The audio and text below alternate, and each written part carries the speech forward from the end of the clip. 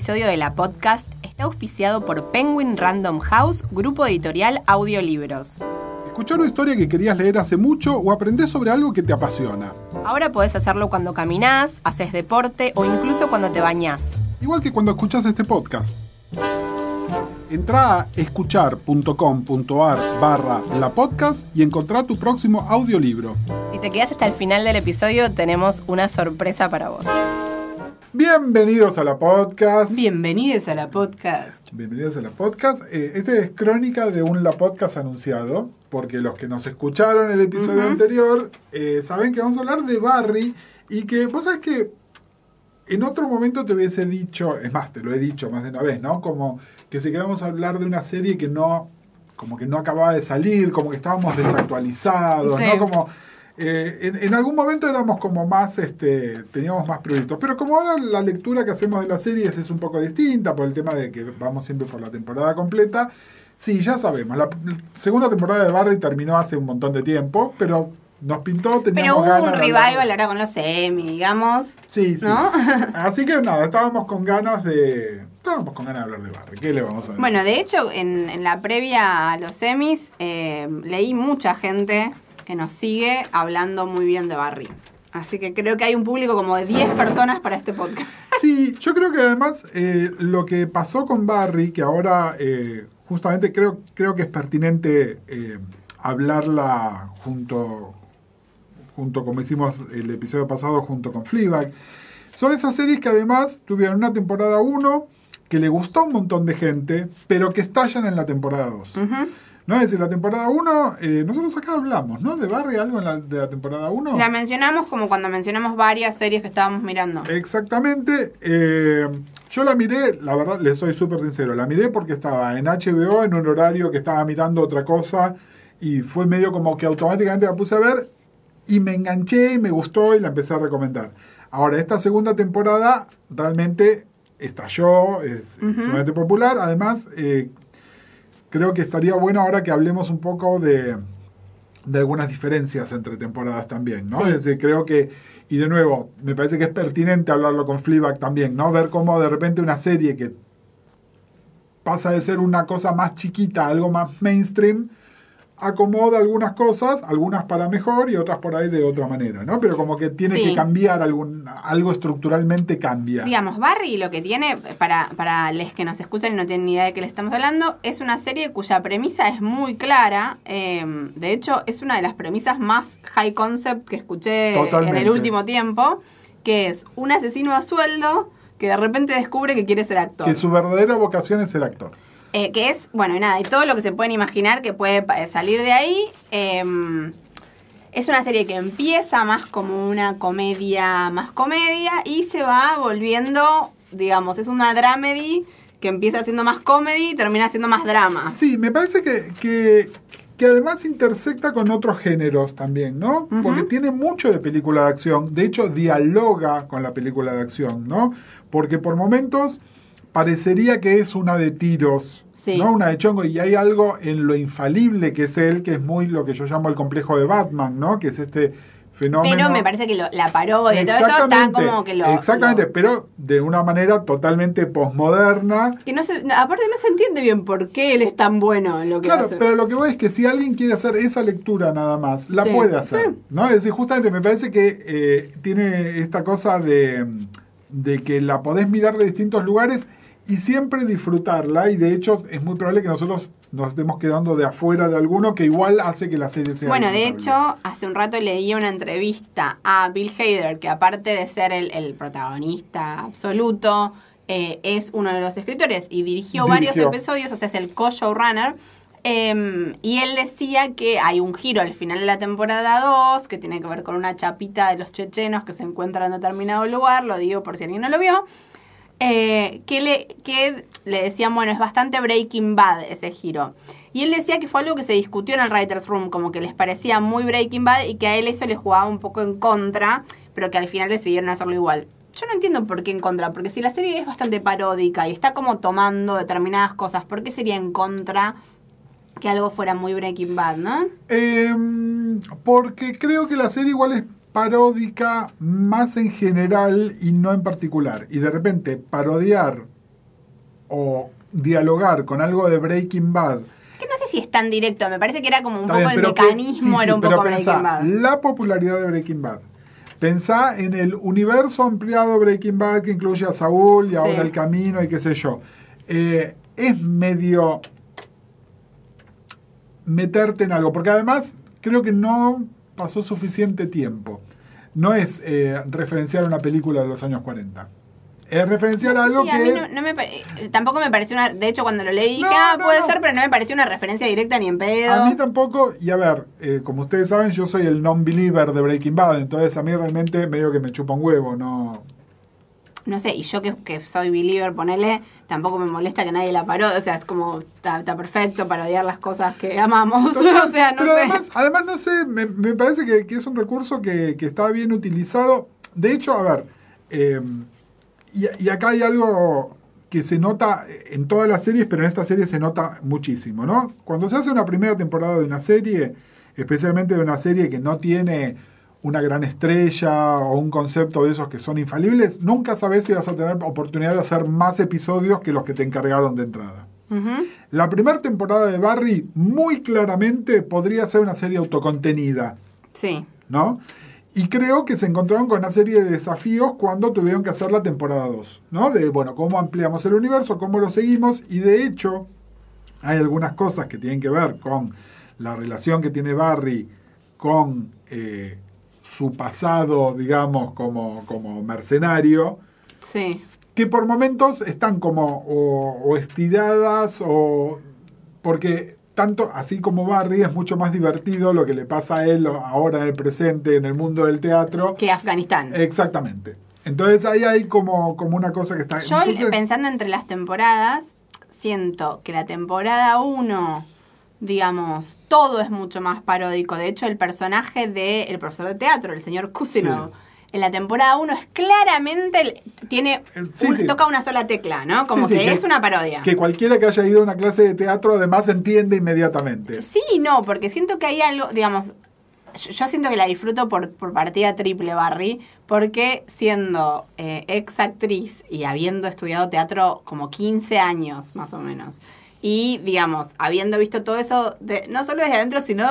habiendo sido esa persona como... El otro día me encontré con un ex compañero de lo de Augusto Fernández y decíamos, boludo, ¿te acordás cuando nos daban esos ejercicios que llamaban bloque de texto? Sí. Que eran, aparte teníamos 3 nomás. Uno llamaba en este patio, el otro no sé qué, y eran como diálogos. Ida y vuelta, que eran como 8 réplicas, ponele 4 y 4, y...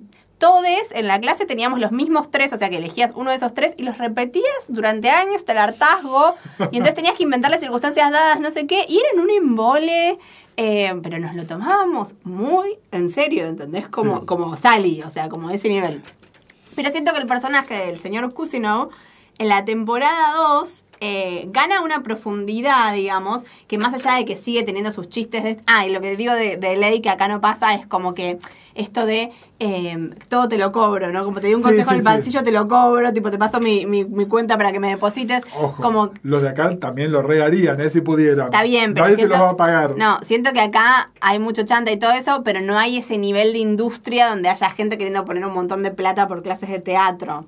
Pero en la temporada 2 sigue teniendo un poco estos chistes, pero se vuelve un personaje mucho más tridimensional. Siento que tal vez Sally, más allá de que gana profundidad en la temporada 2, sigue siendo un poco el comic relief, ¿no? Como que sigue, no sé si estás de acuerdo, como que es la que está más parodiada en la temporada 2. Sí, igual a ver, es también a la que le pasa como lo más trágico en la temporada 2. Es decir, no más trágico o muerte, pero sí la que tiene el baldazo de realidad más grande también, ¿no? Más o menos porque el baldazo real todavía Sally no lo tuvo. O sea, a ver. No, bueno. Barry es una serie que claramente, más allá de todo, dialoga con otra gran serie que se llamó Dexter. Está bien, pero me refiero al baldazo de realidad con respecto a su vida profesional y a lo que ella quiere hacer, ¿no?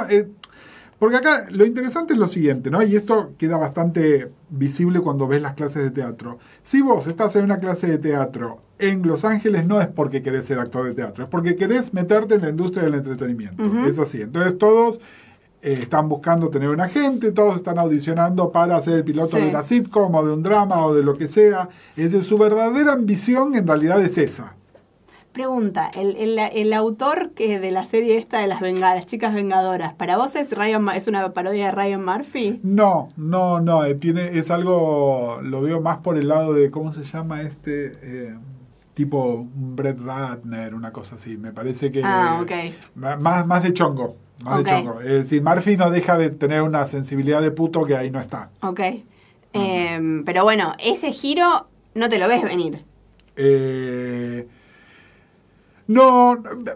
Que ella, digamos, el personaje de Sally, que es alguien que vemos desde el capítulo 1, que lo que quiere es ser actriz de tele en principio, ¿no? Como que tener éxito.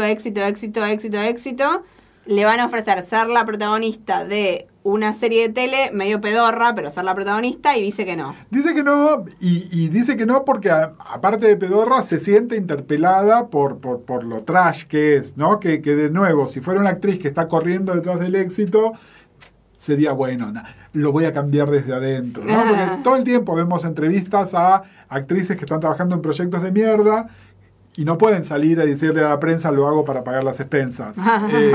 Entonces dicen, no, bueno, pero lo que estamos haciendo es un proceso más sutil, qué sé yo, ¿no? Como justificándose. Ella acá en un momento se tiene que hacer una pregunta y su respuesta es, no lo voy a hacer. Pero a lo que voy es, más allá del crecimiento del personaje, que en la temporada 1 hubiese dicho que sí, sin lugar a dudas, pero bueno. Está bien, pero lo que yo digo, el baldazo que Sally todavía no tiene, y por eso traigo Dexter, es que en la temporada 2 tenemos el arco de Sally que tiene que ver con que ahondamos en algo que se dijo muy por arriba en la temporada 1, que es que ella tuvo un primer matrimonio con un marido violento, que la golpeaba, digamos, del cual ella zafó, ¿no? Pero que entonces ella cree que ahora está en un vínculo con alguien que no es violento. Y que el público, digamos, es como el gran chiste, me parece, ¿no? El gran chiste entre miles de comillas, que el personaje de Sally en algún punto es una tragedia, porque ella está, digamos, cual Edipo acostándose con su madre, creyendo que está huyendo de eso, está de novia con un asesino a sueldo. Entonces digo, insisto, Dexter, porque es la otra serie que conocemos con un personaje con el que empatizamos, pero que es un asesino, que igual también creo que tienen cosas en común, porque Dexter mataba asesinos y Barry, digamos, en principio... Sí, igual yo acá, a ver, y sin ponerme a hacer psicopatología, ¿no? Sí. Pero bueno, hay algo más sociopático de Dexter. Creo que Barry, y acá es donde me parece que no podemos hablar de él sin hablar del personaje de Fuchs, ¿no? Ok. Esto ya está en la primera temporada. Fuchs le hizo como una programación a él. Es decir, obviamente a él le hacen una primera programación que se le hace en el ejército, que es donde se naturaliza, que tenés que matar, que sos un arma. De ahí es donde viene además su habilidad para hacer lo que hace, ¿no? Sí. Y después está el personaje de Fuchs, que es un tipo que sí es un perverso, sí es un psicótico, sí merece digamos, morir. Un psicópata, que es como su cafillo, digamos, su handler. Exactamente, pero no es solo su handler. Es su handler en el sentido más literal, porque cual a las putas en... Sí, es de Deuce, pero de asesinos. No le da la plata, ¿no? Es decir, ese nivel de cafillo. Pero además hay todo un jueguito que le hace, que es un jueguito psicológico. Como las putas de yo soy tu novia, acá soy tu papá. Pero con herramientas desarrolladas por el ejército. Ok. Es decir, lo tiene convencido de que él tiene que hacer eso. No lo digo en defensa de Barry completamente. A lo que voy es que Barry, como un tipo encantador, no es un acto que está poniendo. Es como que él tiene, es como hay como una esquizofrenia. Es como que él es dos tipos. El tipo que quiere ser actor y que la quiere a Sally, y el tipo que es peligrosísimo y es un arma. Claro, bueno, pero que ese tipo además se despierta... Perdón, voy a tirar un spoiler gigante de las 2 temporadas, así que si no vieron Barry y les molestan los spoilers, terminen acá. En las 2 temporadas, creo que sobre todo en la segunda, pero en la primera pasa un poco lo mismo, porque ¿qué pasa en la segunda que lo hace mucho más tolerable que la primera?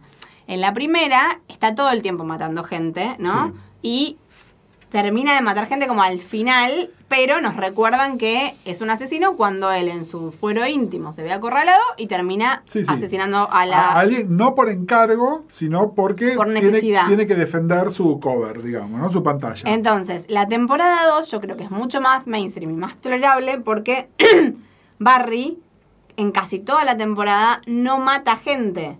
O sea, está toda la temporada negándose a matar gente, que es en algún punto lo que uno, como espectador que estás empatizando con Barry, querrías que él no fuera más un asesino, que te dijera, no, asesiné hasta ahora, pero ahora voy a cambiar. Sí. Pero, y lo dice Bill Hader en una entrevista, que es por diseño, que es tipo, bueno, pará, pero este chabón es un asesino, no nos olvidemos. Por eso, al final del episodio 8, hace una matanza de directamente... Mata, no sé, 20 personas en 3 minutos. A un cartel completo, básicamente. Completo, con esta cosa de superhéroe que a él no le pasa nada, ¿no? Sí, Batman, como siempre, sí. Entonces, creo que hay algo de esto, de un personaje con el que empatizamos no sé qué, pero que no nos olvidemos que no deja de ser un asesino a sueldo. Y a mí, también como feminista y como persona que empatizo con Sally, más allá de que Barry sea adorable y que tenga todo eso y que quiera conocerse a sí mismo y no sé qué, a mí lo que más bronca me da es que finalmente termina siendo la historia de Barry y que, digo, la escena que yo estoy esperando, así como en Breaking Bad estábamos esperando que Hank descubra a Walt, es, digamos, Sally se tiene que suicidar. Si Sally está enfrentándose con esto de yo tuve una relación violenta, no sé qué, pero ahora bla, bla, bla. A ver, cuando Sally se entere, que en algún momento esta es la escena obligada, se tiene que enterar. Planteas algo que es interesante, y que lo planteo como pregunta también, ¿no? ¿Esta historia puede tener un final feliz? A mi entender, no lo puede tener. No lo puede tener. No lo puede tener. Es decir, y no lo digo por moralista, pero esto tiene que terminar con la muerte de Barry. Bueno, de hecho... Lo que pasa es que hay algo súper peligroso, que es que si termina con la muerte, ya sea causada por ella o por otros de Sally, es meterla a Sally en la heladera. ¿No? Bueno, es que yo creo que no hay... Bueno, en Dexter pasó lo mismo, digamos, pues Sally, Dexter tenía... Es diferente porque es cierto que Dexter era una persona que fingía emociones humanas, pero no las tenía, ¿sí? Entonces, acá tenés un personaje, en algún punto, más allá que es una comedia, más complejo que Dexter, menos dos trazos, pero que también es más complejo moralmente. Porque decís, ok, sí, el chabón le pasa todo esto, pero no deja de ser un asesino. Y no deja de estar mintiéndole a la persona que confía en él y que comparte con él la vida y la cama. Sí. Entonces, decime si estoy hiperinterpretando, pero Barry era una serie que iba aparte después de Game of Thrones, ¿no? Que dicen que este año aparte tuvo más público porque arrastraba mucho el público de Game of Thrones.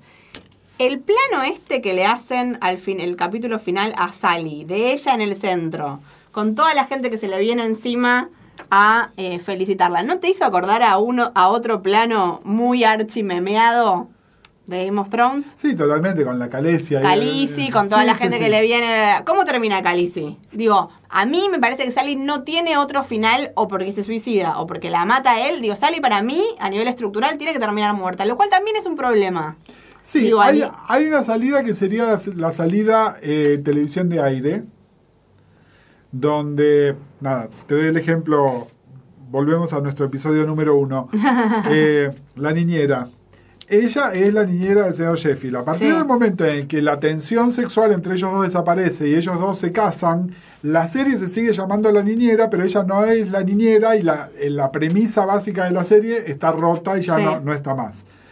Si Barry fuera una serie de aire que tiene que llegar a la 7ª temporada, Sally no solo acepta esto, sino que además se transforma en la mujer del asesino. Tipo, lo matan a Fuchs y ella es la que lo empieza a manager. A regentear. Una Skyler, digamos. Una especie de Skyler, pero menos compleja, ¿no? Una Skyler de brocha gruesa, digamos.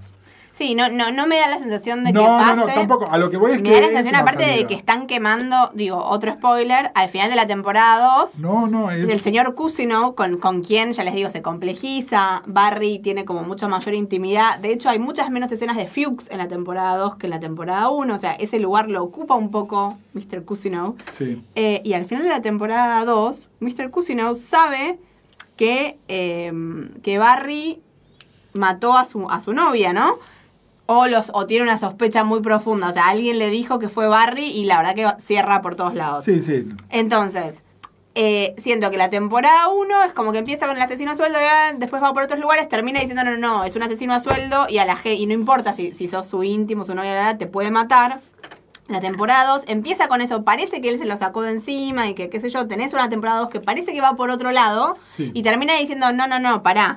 sí, te traigo de vuelta para acá, Sí. esto es lo que está estructurando esta historia, el mentor de él y el maestro no sé qué, la persona que hace que él se salga de del camino que tenía trazado, este profesor de teatro, donde además sabe que él mató a la novia. hay una especie de conflicto de padres también, ¿no? Porque de alguna manera el que pone todo esto en juego es Fuchs, justamente. Sí. Que, digamos, más allá de si uno quiere leer o no a Barry como el villano es Fuchs, ¿no? Sí. Finalmente. Pero sí, ahí se rompió algo y lo que te volví a decir, lo que en la primera temporada me parece que era algo por no saber si tenían más episodios, ellos lo tematizaron como, bueno, la serie es así, vamos a estar subiendo las stakes cada vez más. Pero eso llega a un momento donde se tiene un techo. Sí, de hecho lo que dice Bill Hader es que hay algo que aún no pasó, que no sabemos qué es, que él y Alec Berg, que es el co-creador, Sí. saben desde el Del momento uno que iba a sí. pasar, que todavía no pasó, y dice que ellos en las 2 temporadas que escribieron lo escriben como en la pizarra y que se les ocurren otras cosas y lo van corriendo como que se cayó de la pizarra de la temporada 1 y se cayó de la pizarra de la temporada 2. Que no sabe, dice que van a empezar la temporada 3 diciendo, bueno, vamos hacia esto y no sabe si va a aparecer otra cosa superadora a eso, que no sabemos qué es. Yo creo que debería tener que ver con algo con Sally, ¿no? Sí, sí, con algo de él con el mundo. Lo que pasa es que Sally además ahí representa como la vida sana de él, digamos, ¿no? Es decir, Sally no solo como mujer tridimensional, con su, sino además como la puerta que lo lleva. Es decir, por un lado está lo que él le gustaría hacer, que es Sí. ser actor, pero por otro lado está él reinsertado en una vida, entre comillas, normal, y la puerta a eso es Sally. Sí, trabajando en Lululemon. El chiste de Lululemon Claro. inagotable. A ver, pero me lo pregunto acá al aire. ¿Qué nos pasa a nivel género con Barry? Porque siento que por un lado es cierto que Sally es la típica la chica rubia, la que él va a flaquear por la chica, porque básicamente más allá del señor Cousineau, él se queda en esa clase de Sí. teatro porque se enamora de Sally. Sí. Pero a la vez es un personaje súper complejo, Sally. O sea, que tiene su línea más allá de Barry.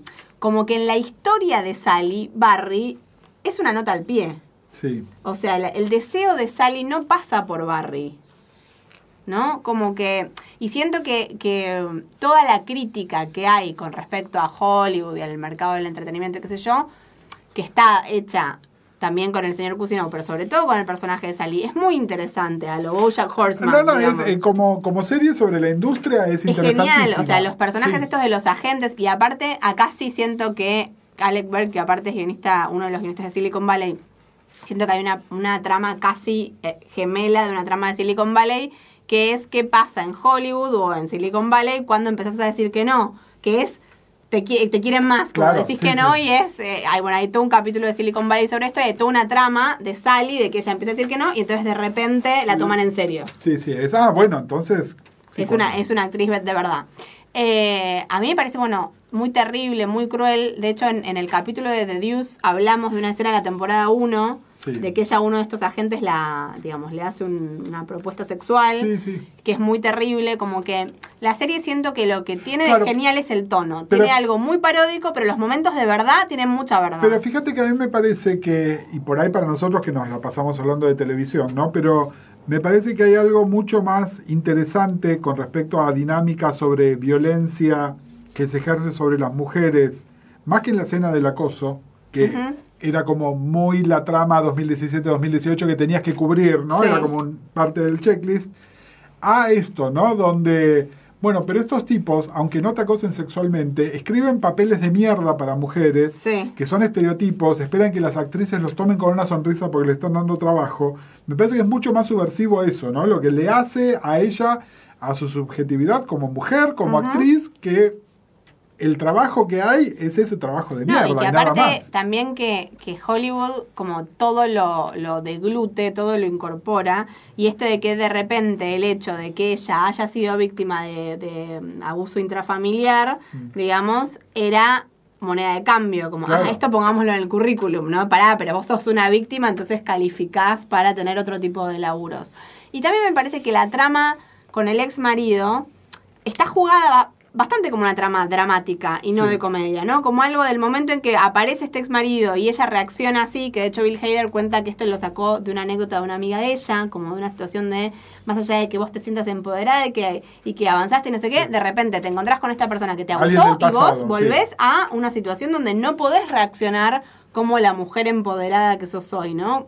O muchas veces no podés. Como que siento que todo eso también está hecho con muchísima sensibilidad, toda esa trama. Sí, a mí lo que me interesa de esa trama también es lo que refiere a Barry, y de nuevo, ¿no? Estamos usando a ella y su trauma para mostrarnos algo de Barry, pero bueno, la serie se llama Barry, lamentablemente, nos guste o no. Pero, diciéndote esto, ¿no? De la cosa casi esquizofrénica que tiene Barry, toda esta situación a él le saca una serie de automatismos. De hecho, lo que pasa cuando en teatro están tratando de hacer esta escena donde él tiene que ser violento con ella, Sí. y él no quiere, y cuando finalmente es violento, es con un grado de violencia que claramente no está controlando, ¿no? Que me parece que ahí también es donde se está jugando algo que por lo menos te lo plantean como pregunta. ¿Hasta qué punto esta disociación que él tiene es así? Sí, cuando tuvo que cubrir y matar a la detective de policía lo hizo, o cuando tiene que expresar un módico de violencia Sí, en el escenario, en el otro personaje. en el escenario, o para defender a tu chica de un tipo que consideras violento, pero hay una diferencia entre decir salí de acá y cagarlo a tiros, digamos, ¿no? Uh-huh. Es decir, si él puede regular eso, no lo puede regular. Me parece que es como un interrogante que plantea esta temporada también, ¿no? Hasta qué punto él puede mezclar adelante de eso esas dos facetas de él, o si no tiene solución. A mí, a mí lo que me parece que salva un poco a nivel género a esto es que siento que existe un universo alternativo donde Sally puede tener su propia serie. Como que siento que es un personaje lo suficientemente complejo que podría ser la serie de Sally. Sí. De hecho, uno de los momentos que a mí más me gustó de la temporada, tanto a nivel guión como a nivel interpretación, que siento que es un Emmy Reel de acá a la China, es el monólogo que ella tiene cuando él le dice que va a tener una audición con un director de una película. Y ella tiene un monólogo que dura minutos, donde ella hace toda una cosa mental de te odio y te envidio y no puede ser y bla, bla, bla, y termina diciéndole, pero a la vez quiero que lo tengas porque te quiero y quiero lo mejor para vos, pero a la vez, si lo obtenés, voy a estar 100 veces más loca. Es genial ese monólogo. Es como tan... Siento que hay un insight tan profundo en todo eso. Y digo, y la actriz también está muy genial. No sé, como que siento que el personaje de Sally también creció un montón en la temporada 2. Sí, a ver, y vuelvo a la comparación con Fleabag también. Cuando vos tenés algo que es de tan alto concepto y basado en muy poquitos personajes, con mucho foco en otro, y querés expandir ese universo para una temporada 2, tenés que hacer algo con los otros personajes. Claro. Sí o sí. Ahora, esos personajes pueden crecer, como le pasó a Sally, o lo que yo considero de Godmother, transformarse medio en una caricatura de sí mismos. Acá está, ¿qué pasa? El personaje breakout de esta serie es Noho Hank, Sí. ¿no? Que no dejaba de ser el comic relief y de repente ahora es como una especie de super comic relief. Bueno, pero que aparte termina con una salida del closet. Además. ¿No? Bueno, pero que estaba siempre implícita, Sí, pero, ¿no? pero se escribió bastante acerca de que era algo, que era como que estaba implícito, pero se hace explícito al final de la temporada. Claro, lo que pasa es que me parece que en realidad la salida del closet fue con él mismo. Es decir, fue una salida del closet la primordial, digamos, ¿no? Es decir, él sentía este afecto por otros tipos. Ah, ¿vos sentís que no pasaba nada con Cristóbal? No, yo creo que él no se daba cuenta, que él estaba siendo como servil con este tipo. Sí, y no se da cuenta que le gustaba. Sin marco teórico, exactamente. Y sin acción, ¿entendés? Me parece que justamente es eso lo que pasa. Me parece que él entraba en estas relaciones, incluso con los ucranianos antes, entraba en estas relaciones cuasi matrimoniales con estos tipos, sin darse cuenta de lo que estaba haciendo. Claro. ¿No? Y entonces lo podés ver como un tipo servil o como un tipo que siente una atracción irrefrenable y que se engancha con estos tipos además que son como hiperperversos, ¿no? Pero bueno, sí. Me parece que hay algo que me parece además como... Gran personaje. No, es un gran personaje. Y de nuevo, fíjate que podría ser un personaje One Note, que es, ¿no?, lo mal que se expresa, qué sé yo, que de repente le dan además la oportunidad de eso. Creo que además ahí hubo un hallazgo de casting. Por favor. En ese sentido creo que es medio lo que pasa con los actores secundarios en VIP, ¿no? Que a alguien que lo contrataron para un episodio y de repente dijeron, acá tenemos una mina de oro, y termina siendo cuasi protagonista de la serie, ¿no? Creo que hay algo de eso. Creo que hay algo de eso. Sí, nada, bueno, creo que es una serie que, como dice Gus, no tiene tantos personajes, pero están todos buenísimos. Y que tiene capítulos casi bottle episodes de un capítulo que se habló mucho, que fue el 5. Bueno, hablemos un cacho de eso porque me gusta, porque además, a ver, el bottle episode por definición es un episodio más barato. Sí. No es un episodio donde, porque hay pocos escenarios o pocos actores o ambas cosas, le da un respiro a la producción de una serie, por supuesto el emblemático de Fly en Breaking Bad. Acá hay un bottle episode, pero que es carísimo. Bueno, de hecho, él cuenta que estaba, digamos, dirigiendo el capítulo 5 mientras dirigía escenas del 8, pero que era como en el mismo set. Entonces dice que estaba dirigiendo una escena del capítulo 8 con todo el maquillaje de la sangre en la cara, ese catsuit negro, y cuenta como escena así bastante de comedia de un detrás de escena, donde él estaba por un lado terminando de plantear una escena en un lugar y por otro lado dirigiendo el otro capítulo. Creo que también la serie al filmarse como no por capítulo, sino que se filman todos juntos, es más barata también. Sí, a mí hay algo de ese episodio que me gusta, no porque me guste tanto el episodio, sino porque me gustan las preguntas que abre y las lecturas posibles que hay, tanto del público como de una lectura más crítica. Ese episodio, que alguna gente lo aprecia como la película de acción de 30 minutos que es y nada más, es decir, se queda con el... Para mí es una comedia a nivel Es una Dios. super comedia, pero además es un comentario sobre esos personajes como Barry que tenemos que naturalizar, que tengan esas habilidades sobrenaturales, ¿no? Sí. Es decir, de como nuevo, esta chica que de repente decís, ¿qué? Exactamente, es decir, tenés que empezar a creer que existen los ninjas, que yo entiendo, mucho de nuestro público heterosexual cree que existen los ninjas. Chicos, los ninjas no existen. No importa lo que vean en una película de Batman o en una de Bruce Lee más vieja. No. Entonces, esta gente con poderes sobrenaturales, es sobrenatural. Y me parece que ese episodio sirve para comentar sobre esto. Me parece que hay me parece muy rico en ese sentido, que por un lado le tienen que dar premios al Stunt Coordination y a la dirección de acción, porque está súper bien hecho, pero por otro lado lo están haciendo para mostrarte en esa nena que hace esas cosas que son las que hace Barry. Sí. Se te cae realmente, Barry no es realista, es también parte de...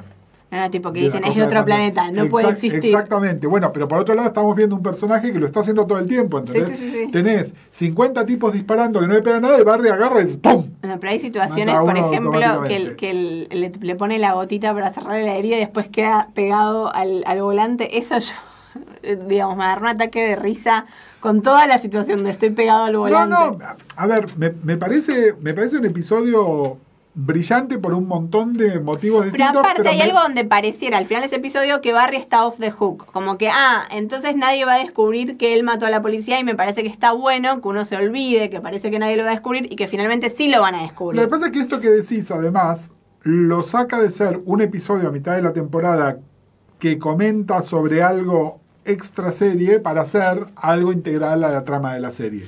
Que de nuevo es una serie de muy pocos episodios por año, entonces se supone que es una serie que no tendría que tener un episodio de relleno, y entonces ahí retrospectivamente es donde decís, ok, no era solo un episodio bottle por el motivo que sea, que en este caso no es ahorrar costos, sino que además planta algo que después en el episodio final tenés que rever y decir, no era así. Claro, nos desorientaron, pero no iba a pasar eso. Lo que cuenta Bill Hader con respecto al episodio 8 es que algo que sabían por diseño es que ellos querían en el Writer's Room que fuera una temporada donde Barry intentaba no matar y básicamente se enfrentaba con esto de cuál es su verdadera naturaleza y no sé qué, pero que no se querían hacer los boludos, o sea, que decían que más allá de que ellos quisieran que la gente empatice con Barry y no sé qué, que no querían hacer trampa. Y que entonces sí sabían desde el primer momento que querían terminar el capítulo 8 con una gran matanza donde el espectador recordara que Barry es un asesino, ¿no? Pero que tenían la idea de que iba a ser una matanza en el monasterio y no sé qué, pero que todavía era gratuita, y cuenta Bill Hader que estaba yendo a un evento de los Emmys, no a los Emmys, pero como un evento que le daban los diplomas, no sé qué, de la temporada 1, y que lo agarra un embotellamiento. Entonces en ese embotellamiento se le ocurre unir la idea de Fuchs con la idea del monasterio, y que entonces dice, él va por una razón, no va simplemente a matar gente, sino que va a buscarlo a Fuchs. Sí.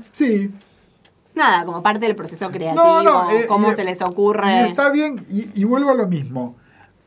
La serie tiene... Yo creo que en la segunda temporada se ve obligada a usarlo a Fuchs con cuentagotas, porque lo necesitan para el final, pero hay un montón de tiempo donde no se sabe qué función cumple Fuchs, que es el segundo actor en el cartel también, ¿no? Entonces hay una mezcla rara ahí donde... Sí, sin embargo, ahora que cumplió su función, en realidad Fuchs ya tendría que estar muerto. Es decir, ya no hay justificativo para que siga vivo. Todas las miradas se las lleva el actor que hace, no me acuerdo el nombre, de Mr. Cousineau. Que de hecho, bueno, tuvo premios. Sí, que es Henry Winkler. Sí, bueno, pero yo creo que además ahí hay un gran cariño hacia Henry Winkler de la industria. Pero en realidad el segundo del cartel es Fuchs, y en la temporada 1 es así. Henry Winkler es más un supporting, muy supporting. Sí, pero acá se invierte, en la temporada 2 se invierte totalmente. bastante. Pero bueno, creo que porque además con el señor Cousineau hay un montón de cosas que puedes hacer, y con Fuchs hay muchas menos que puedes hacer, sobre todo si la relación con Barry está rota, que es de alguna manera lo que quieren mostrarte, ¿no? Nada, me parece que ahí, a ver, por un lado me gusta, por otro lado me genera mucha curiosidad a ver cómo salen de los mismos quilombos en los que se metieron, ¿no? Porque bueno, te digo que todavía no lo sabemos nosotros, ni lo saben ellos.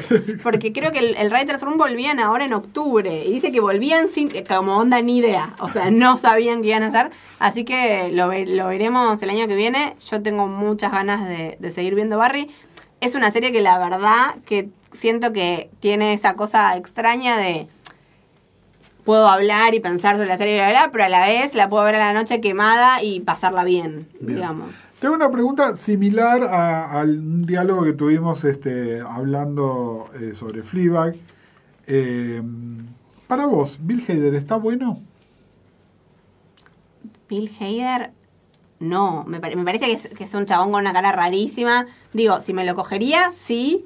Si está bueno, no, ¿entendés? Okay, no, pero porque hay medio todo como una discusión ahora sobre si Bill Hader está bueno o no. Y yo, me parece que tiene como una cara rarísima, medio como de película de terror, que le juega a favor para Barry. Y me parece un tipo talentoso y que tiene un cuerpo armónico, pero... Pero que esté bueno... Hot no es. No es hot. Bien. Ahora, sí me Gracias. parece que, digo, no sé, si me lo encuentro en un bar en LA... Claro, bueno, sí. Qué sé yo. Pero vamos a matar a un par de... bueno, pero igual creo que también la gente que a mí me parece seductora y atractiva no suele ser la gente como socialmente... No, bueno, voy al tema de que Andrew Scott es considerado hot y yo realmente no lo considero. Bueno, igual, perdón, considero más hot a Andrew Scott que a Bill Hader. Ajá. Ok, Bill Hader me parece que tiene como una cosa más de freak, sobre todo viéndolo en Barry, digamos, que es donde más lo he visto. Sí. No sé, capaz lo veo haciendo otra cosa y te digo, re hot.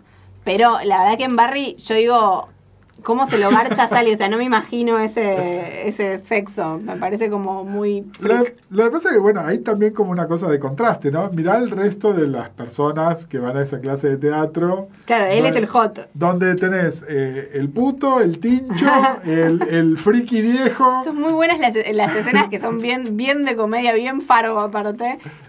Donde están los amigos con la realidad virtual y él entra, saca el arma, sale, como, bueno, tiene varios momentos... Capaz son momentitos micro, pero muy no, buenos. Pues es muy divertida. A ver, creo... Perdón, y siendo que uno de los creadores es alguien que viene de Silicon Valley, que sabemos que es una serie súper misógina, insoportable, creo que más allá de que sea una serie con un tema muy de masculinidad tóxica, etcétera, y con un personaje protagónico masculino, siento que igual no es Silicon Valley. O sea, que hay otros personajes femeninos, que digo, tenés otras cosas, no es solo Sally. Y que incluso cuando tiene que hablar de temas que tienen que ver con las mujeres, aunque sea a través de Sally nada más, lo hace de una manera que no es burlona. Las historias con mujeres donde se habla de cosas de cupo femenino, de si puede ser buena o no una programadora, en Silicon Valley no dejan de tener un guiño de mira estas minas. En cambio acá, acá hay un compromiso para contar esas historias de la manera más sincera que se puede. Y Silicon Valley tiene un problema de diseño, que es que plantea desde el capítulo 1 6 protagonistas masculinos, una sola protagonista femenina, que es el personaje más nulo del mundo, digamos. Acá, si podemos decir que son 4 protagonistas, ok, son 3 varones y una mujer, que en la temporada 1 había otra mujer que muere, digamos, pero sobre todo el personaje de Sally es un personaje súper complejo, no es una tarada como Mónica. Sí. Mónica se llamaba, la de Silicon Valley. Sí. No, a ver, estoy pensando también en que Silicon Valley la dejé, estoy pensando también en otra cosa que es una similitud entre ambas series, que son 2 series con premisas que no sé si son sustentables en el tiempo. Silicon Valley, esto vos lo decías, es un poco esto de que ellos tienen que volver a fracasar todo el tiempo, porque si no, ¿qué pasa si ellos son rich and famous como tienen que ser? Que es un poco la trampa de Louis también. Igual, ¿no? Yo creo, yo dije, cuando él va a ese casting, qué sé yo dije, van a hacer la gran extras, que si yo creo que hay una serie que se caracterizó por quemar las naves en el buen sentido, en decir, ok, no voy a seguir sacando los huevos de oro de la gallina, sino que voy a hacer otra cosa. Yo creo que la temporada 3, si es consecuente con cómo sube la apuesta y no sé qué, yo creo que él tiene que ser famoso como actor. O sea, creo que le tiene que ir bien y tiene que tener otro tipo de problemas porque él se hace famoso. De hecho, en el primer capítulo, lo que le dice Fuchs es, vos no podés, digamos, si él es un actor fracasado, hay un montón de problemas que no tiene. Sí. Hay problemas nuevos que va a tener si él gana exposición totalmente, como actor famoso. Sí. Si pasa a ser una cara reconocible, entre otras cosas que no sabemos por diseño nada del pasado de él a nivel familia y un montón de cosas, donde si de repente su cara es visible, sí, lo reconocen sus compañeros de secundario, sus vecinos. A lo Don Draper. Exactamente, ¿no? Tal cual. Y aparte me parece que ahí, y acá estoy repensando cuando él dice hay algo que nosotros sabemos que queremos que pase y lo estamos pateando afuera del pizarrón, tal vez no es algo que tenga que ver con Sally, tal vez lo que ellos quieren que pase y la imagen generadora que tenían es ¿qué pasaría si de repente te enteras que Joaquin Phoenix o alguien súper famoso es un asesino a sueldo? Claro, ¿no? Como algo de qué pasa si una persona que tiene fama, tiene estatus social, no sé qué, bla, bla, y es adorada por las masas, se descubre que es un chabón que mató 200 personas. Digo, esa me parece también interesante como premisa, que en este caso no sería la premisa, sino que llegaríamos a eso. Sí. Se las tiro. No, está bueno. A ver, estamos en tiempos muy interesantes. Puso cara de voy a decir algo re profundo. No.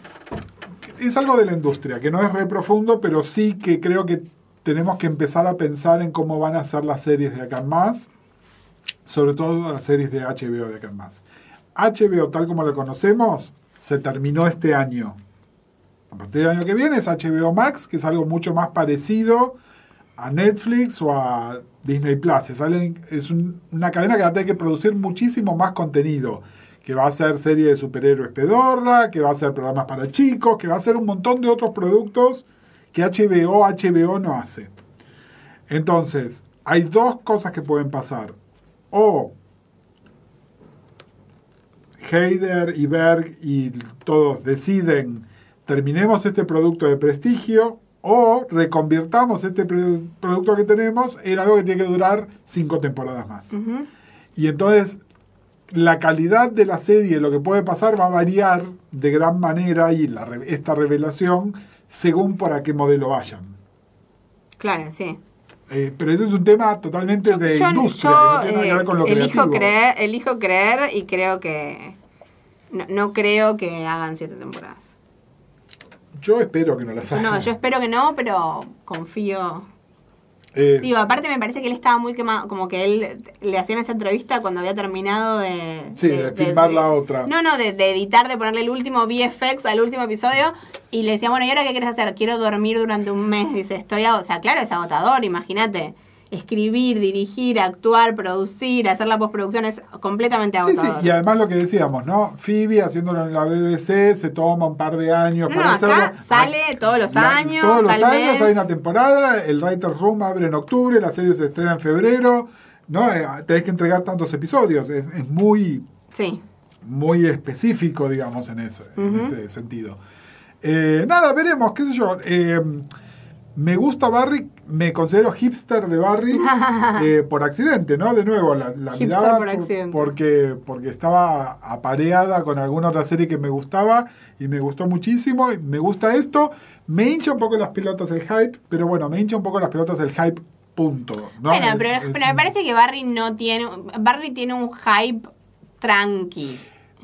Cuando empezaron... Tiene como un hype como para que no la cancelen. Sí, pero a partir del momento en el cual están objetivando sexualmente a Bill Hader, quiere decir que ya entró en un hype mainstream. ¿Por qué? Y porque sí, es así, qué sé yo, no tengo una explicación, me encantaría tenerla, pero no. Igual también me parece que hay algo como medio hipster de objetivemos sexualmente a gente random. Bueno, así les vaya. Cójanse asesinos a sueldo, que así les va a ir. Y con esta frase muy educativa... La gente puede venir a pelearnos sobre Bill Hader, si es hot o no, ¿en dónde, Mariana? La.podcast en Instagram. Que es nuestra red favorita. Además, si nos dejan comentarios sobre la imagen del episodio, participan por un audiolibro. Vuelvo a aclarar por vez número 1000. Mi Instagram lo uso para cosas personales, para subir fotos de mi hija. No es que tengo candado y que si entran a mi Instagram van a ver algo re revelador de series. Casi no lo uso, así que si no les acepto es simplemente por eso. Y es mucho más divertido el podcast, el Instagram de la.podcast, que es donde está. O nuestro Twitter, @marianevi y @guscasals. Donde, como si nos escucharon la vez pasada, el hashtag LaPodcast, que seguimos considerando que es nuestro hashtag, nos lo quieren robar. Está siendo usurpado por otro podcast que tiene el mismo nombre. Así que escríbanles y díganles, che, este hashtag es de Mariana y Gus, estos chabones argentinos. Que tienen como 100 y pico de episodios en el aire.